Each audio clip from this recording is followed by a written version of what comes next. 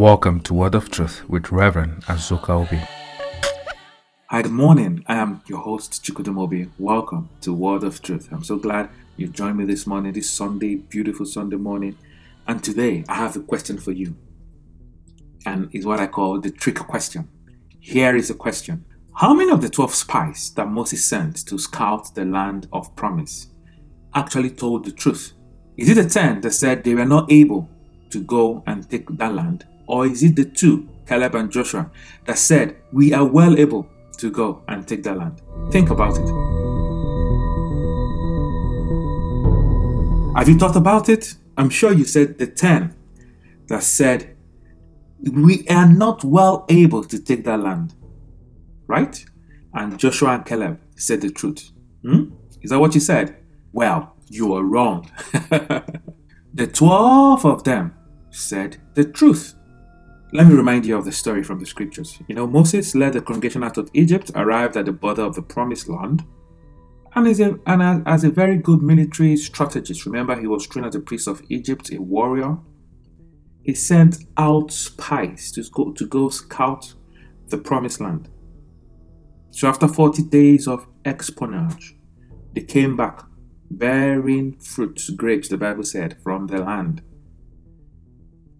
And the 10 came with this report. You're going to find this report in Numbers 13, verse 28. Nevertheless, the people who dwell in the land are strong. The cities are fortified and very large. Moreover, we saw the descendants of Anak there. Who are the descendants of Anak? The giant. And of course, the next thing that happened is that the people, the congregation, there was an uproar. Oh, they shouted, they screamed. You brought us out to the wilderness to kill us and all that. So they really objected and murmured. Now, do you know what happened next? 2 men, Joshua and Caleb, rose up.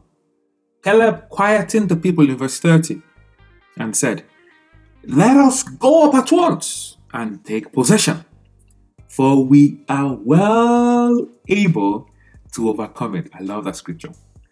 I am well able to overcome. And I'm speaking to you now, listening to me. I don't know what you are faced with. I wouldn't say I know. Even if you tell me, I won't say I understand how it feels. Because you're the one wearing the shoes. You know where it pinches. But there's something I know for a fact.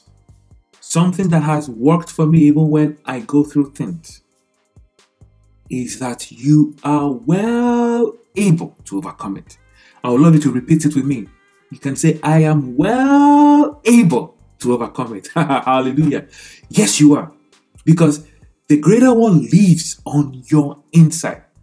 You can't have the greatest of all living on your inside and you fail and suffer defeat. It is not possible. You are well able. That is what he said. But the 10 spies came about. This is what usually happens on our inside when we're going through stuff. There is conflict going on. If you listen to me, I'm passing through trials, tough times, challenges. And you're wondering how you're going to pay your rent. And you're wondering this sickness. I've refused to go. You've gotten an evil or a bad report. A negative report from the doctors. Your bank account has no good tale to tell you. And you're wondering, Pastor, we've heard it all. All this is just saying, please, I've heard it all. What are you talking about? And there's this conflict that is going on your inside now. Hey, it happens to everybody. My brother and my sister, I have gone through tough times. And my time of going through tough times have not ended. Oh yes, the Bible, Jesus told us in John 16 verse 33 that since we are in the world, we will be faced with trials always. But I love the amplified version of that. He said, be of good cheer. I have overcome it. Amplified, use some words to further amplify the word overcome. He said, see, I have deprived it of power to harm you.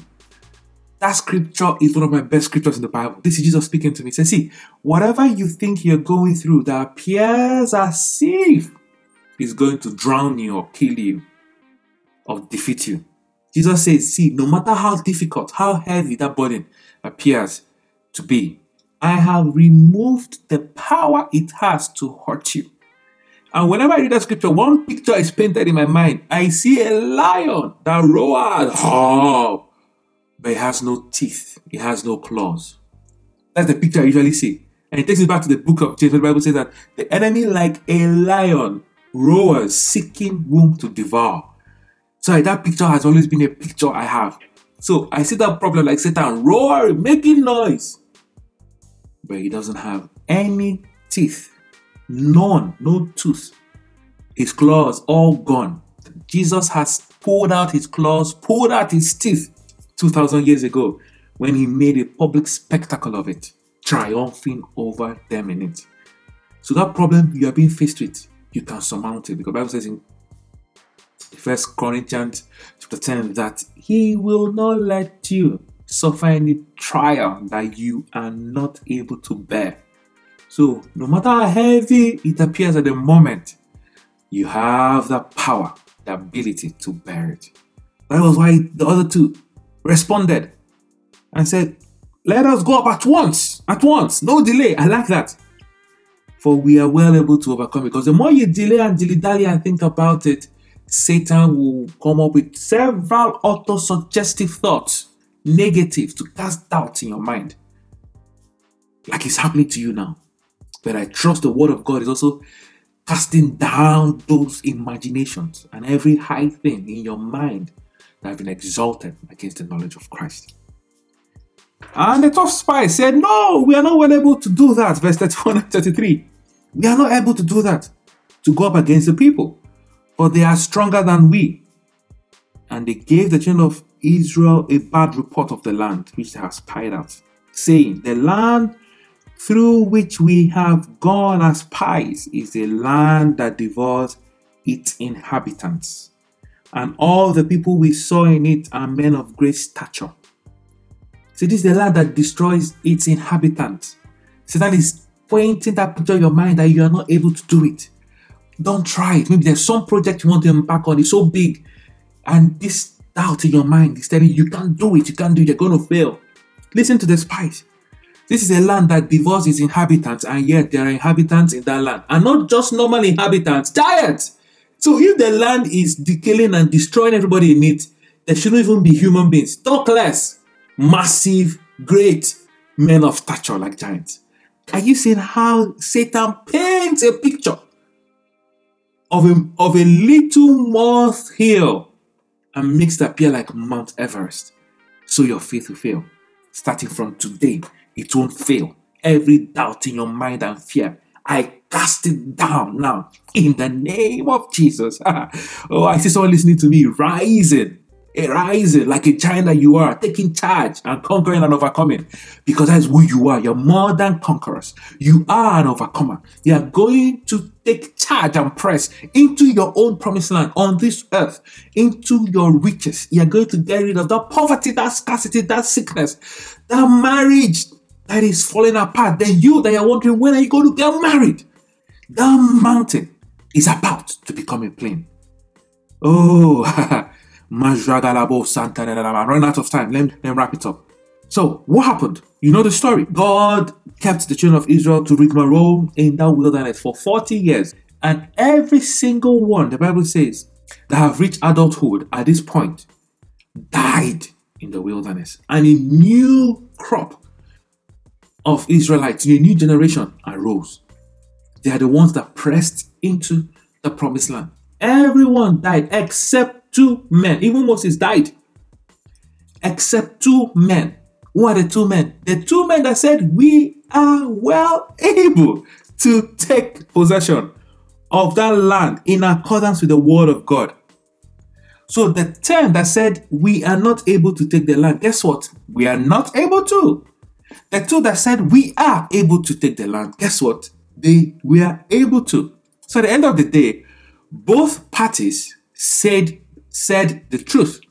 The 10 pessimistic spies said the truth. The 2 optimistic spies said the truth. Joshua ended up leading the next generation to possess this land of promise. Then Caleb, as a member of his own tribe, inherited land. They had land allotted to all the 12 tribes of Israel, and Caleb's tribe inherited land. But something unique happened to Caleb. Not only did Caleb get an inheritance as being a member of a tribe, he got his own personal inheritance. My God. Rekele Shababa. See, oh, God. The power of God is just on me. There's somebody listening to me. Your background is that of penury. Nobody from your background, from your clan. I mean, when you go to your village now, it is penury, abject poverty. You're listening to me right now. Hear ye the word of the Lord. I am speaking to you. You are the Caleb of your family, of that clan. The anointing to conquer is coming upon you. You're going to press through in this land. And you're going to be a success.